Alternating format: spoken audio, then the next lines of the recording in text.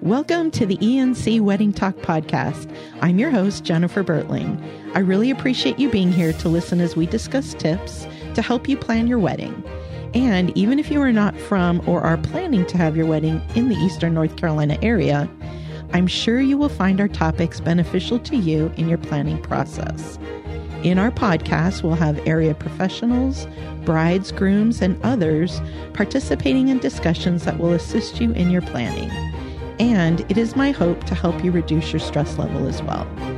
Hello, thank you for listening. My co-host today is Mark Rohrig. Welcome back, Mark. It is so great to be here and a way to pronounce my name correctly. That's our running joke here if you haven't caught up on that yet.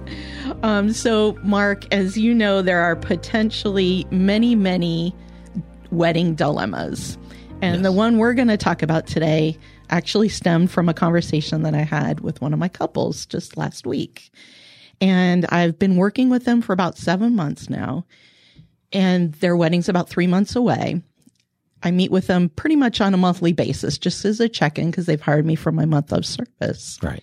And a funny thing came up, and they said, well, we've changed our mind about the first look.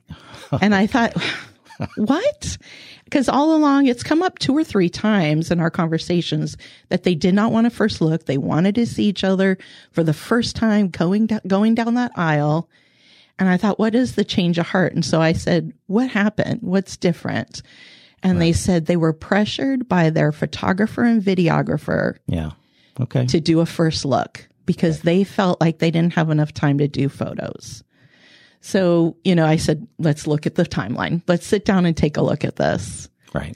Okay. So I was kind of blown away by it that a vendor would make them change their point of view on something that was so important to them. Right. And very possibly that vendor laid out specifics of why. Of course, I think your concern would have been to have it that was kind of sprung on them. Mm-hmm. And that which creates a completely different timeline on the day in the first place.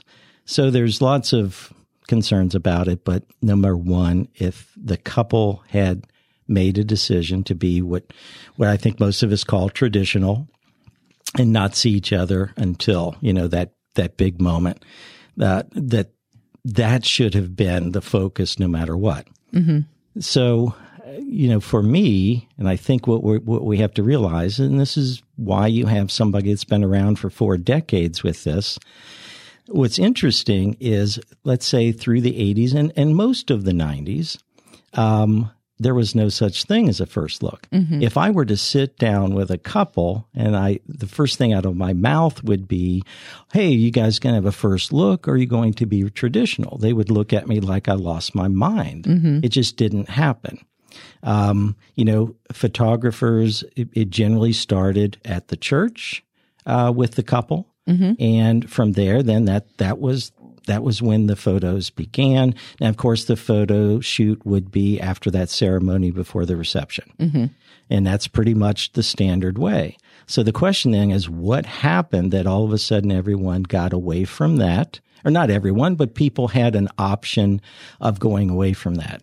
And the answer to that, of course, is digital photography. Right. So you have to realize that photographers that were shooting in film or with film back in the 80s and for the most of 1990s, it was expensive. Every time you click that shutter, that cost a certain amount of money because mm-hmm. you would shoot this roll or several rolls. You wouldn't just shoot one roll of film, and then you would take this film to the lab, and then from there, then here come the photos.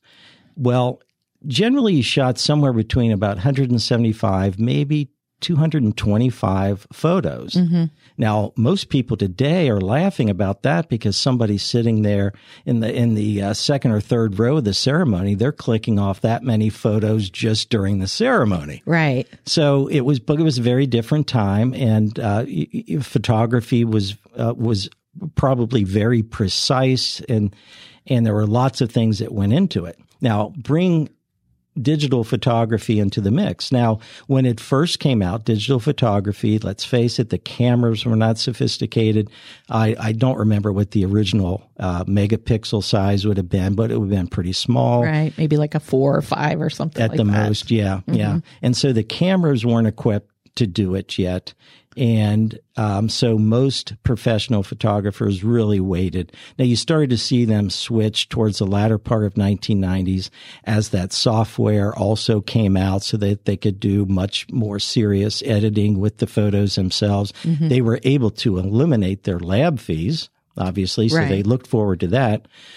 So it opened up a whole new situation, not to mention you could take that camera and you could click off if you wanted to 2, 3, 4,000 pictures. There was no additional expense.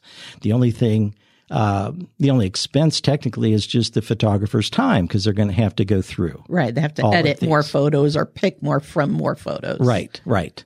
And then kind of a byproduct of that, once photographers realized they had a different option to give to the couples. And that option was, you know what? If we start taking the photos of the two of you together before the ceremony, we're going to have a lot more that we can do. We can hit different locations. It was all kinds of options. It was a great situation.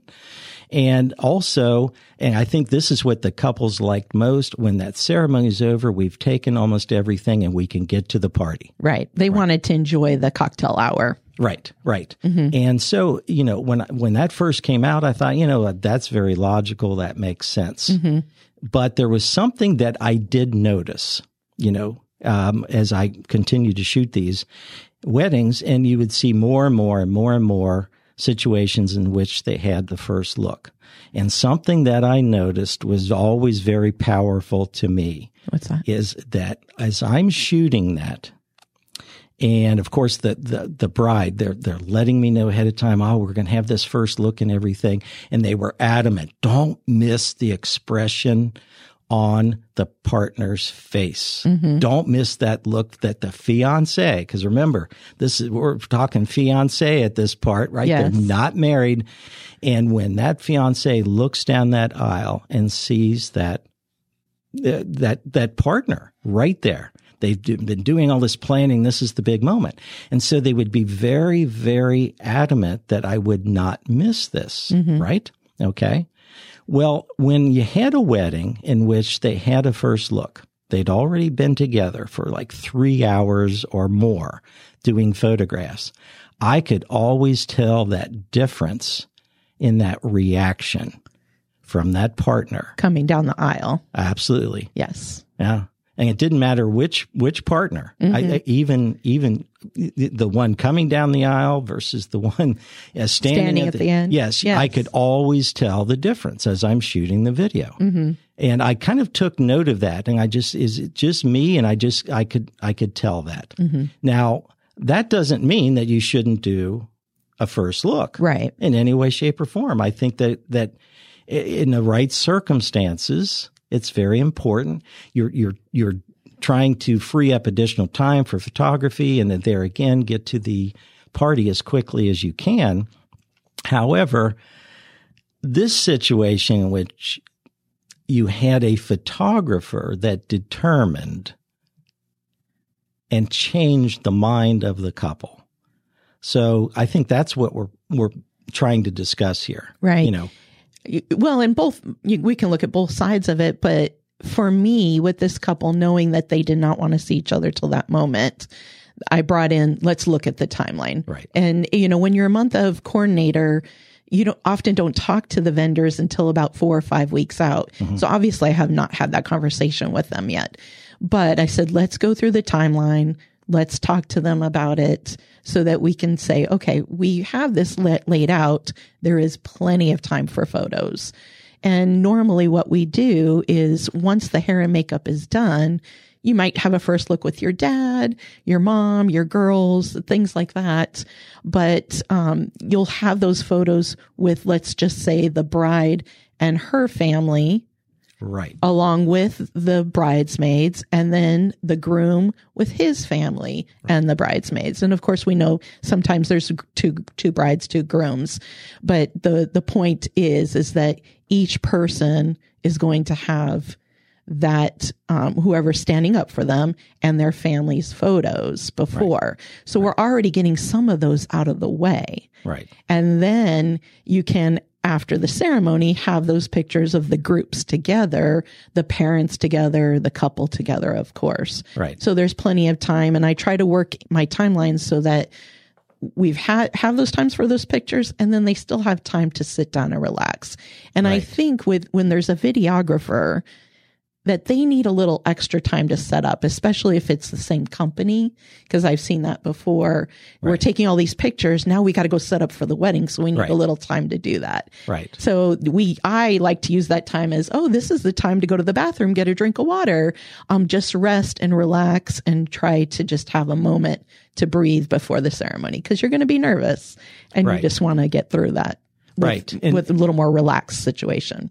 Right. And now you just presented, really like the best case scenario in which there was a planner that understood the timelines, right? So when I look at this, because we didn't have a whole lot of planners up in Cincinnati, most weddings, and still even today, they don't have that many planners. So what we experienced, especially like 2008, I teamed up with this great guy, Ron Wood Photography. I mean, we were a true team. This was photo and video coming together, and how we actually learned from one another about the day and how the day goes and how the two separate entities can work together, but also how we decided how to kind of look at the timeline. Now, in this kind of situation, most people, when you're hiring that photographer or videographer, there's no wedding planner. So one of our roles always was, and I think this still goes on to a certain extent. For instance, your situation right here, that photographer already had an idea about what they wanted that timeline to be. Mm-hmm. I think most photographers and videographers do. Correct. So in that initial meeting with that photographer or videographer, like what we do is you sit there and you go over, number one, that first question, do you guys want to remain traditional or do you want to see each other ahead of time? Mm-hmm. If someone tells us, and this is what you're talking about in your planning as you lay out that whole day, if someone says to us, we want to remain traditional, bam, it's over. The discussion's over. And all our focus is on structuring the photo shoots. Right? Right. So that we can maximize still the number of photos that we can get in ahead of time. Mm-hmm. And that's what you're talking about exactly. And that, like I said, that's best case scenario. So it's very easy. If you're hiring a professional photographer and or videographer, whatever, that's something that I think as a couple, everyone needs to be aware of, that whether you have a planner or you don't have a planner, when you sit down with people that are helping you plan your day, because you're photographer and videographer, right. Yeah, and the DJ is part of that too. I mean, It's important that all of those people are working together. Right. And of course, it helps if there's someone then that's connecting all of the dots. Right. Yes. And it really is. And I see the value of that. But when you don't have the person that's connecting the dots, the way everything works primarily is your photographer and videographer. They're the ones that are planning the day all the way up to the ceremony. Mm-hmm. And then you have your ceremony. And then after that, I mean, that DJ picks it up, or band, whatever. They're basically going to be running that show. Mm-hmm. Okay. So let's just go back to what we do then as a photographer or videographer. And we're setting up that timeline. We find out whether they want to be traditional. If they want to remain traditional, that determines how you set up the itinerary. Mm-hmm. And even then you'd run into, and you see this all the time too, where the couple's expectations don't quite fit what they want in terms of being able to get all of these photos, and it could be they're hitting a variety of locations and stuff like that. So it's getting them to focus so that they understand, as we always call it, the photo shoot begins after the bride's in the dress. Right. There may be photos going on, there may be video going on prior to that, but the real moment is once the bride's in the dress. And then that is then the length of time that you have to apply for what their expectations are for their photos.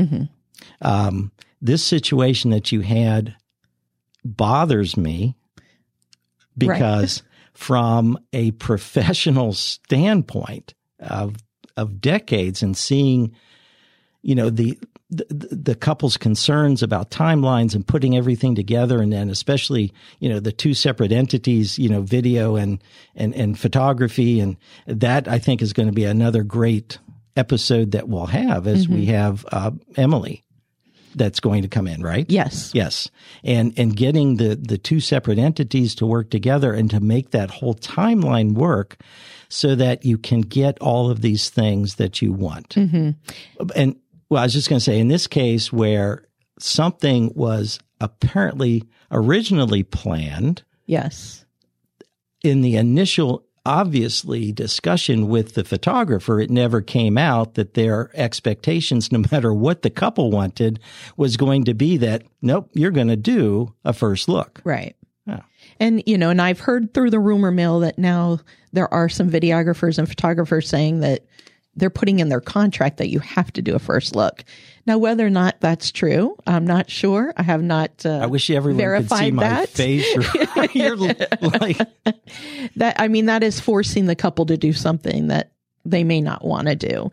But I think the point is that I'm trying to make here is that if that's important to you, then you need to communicate that to your vendors. Absolutely. I mean, the only positive comment I can have about a contract like that, well, at least they're honest and upfront. Right. That's true. Yeah. You know what the expectation is, and then you can say, you know what, this isn't for us, and you can go to a different photographer. I don't have a problem with that. Yeah. The problem that obviously you had, of course, that once it became aware that the itinerary was going to have to be majorly adjusted. Right. That and it's I'm going to have a conversation with this photographer and videographer and let them know that, if what we have to do is push the hair and makeup a little bit earlier, just so that everybody's ready, then that's what we'll do. Right. Because I want to make sure I do give the photographer and videographer enough time, because they may have to have some setup shots for the ceremony. I totally get that. Yes. I have an interesting side question. If you have not already dealt with this, what would happen if the hair and makeup person say, no, we can't start at that time? So we're going to have to figure that out. Yeah. Right. So, and it might just have to be that we need to talk to the couple and say, listen, you need an extra hair and makeup person. Okay. Or, we have to talk to the photographer and say, hey, listen, can we squeeze this in? Or can we push some of these till after the wedding? The actual ceremony, before the reception. Right. If the photographer is experienced and they know what they're doing, they can get all those pictures in that hour. We definitely, absolutely agree. Yes. With that. Yes, it can be done. So this is just another bit of research, right, that the couple needs to do. In terms before they select somebody. Ask the questions too, and stay true to what they want. That's a good place to wrap it up. I think so right too. There. Well, Mark, thank you so much for coming and talking to me about this dilemma. And I hope our couples find this interesting and fascinating and will help them. I also want to thank PS Productions for hosting this ENC Wedding Talk podcast. PS Productions has proudly served our Eastern North Carolina community with quality photography, video, audio productions, lighting, and sound rentals for over 16 years. If you would like to ask questions or have a topic you'd like us to discuss, please email us at encweddingtalkshow@gmail.com. I'm Jennifer Bertling, and I thank you for your time and being with us. Until next time, take care.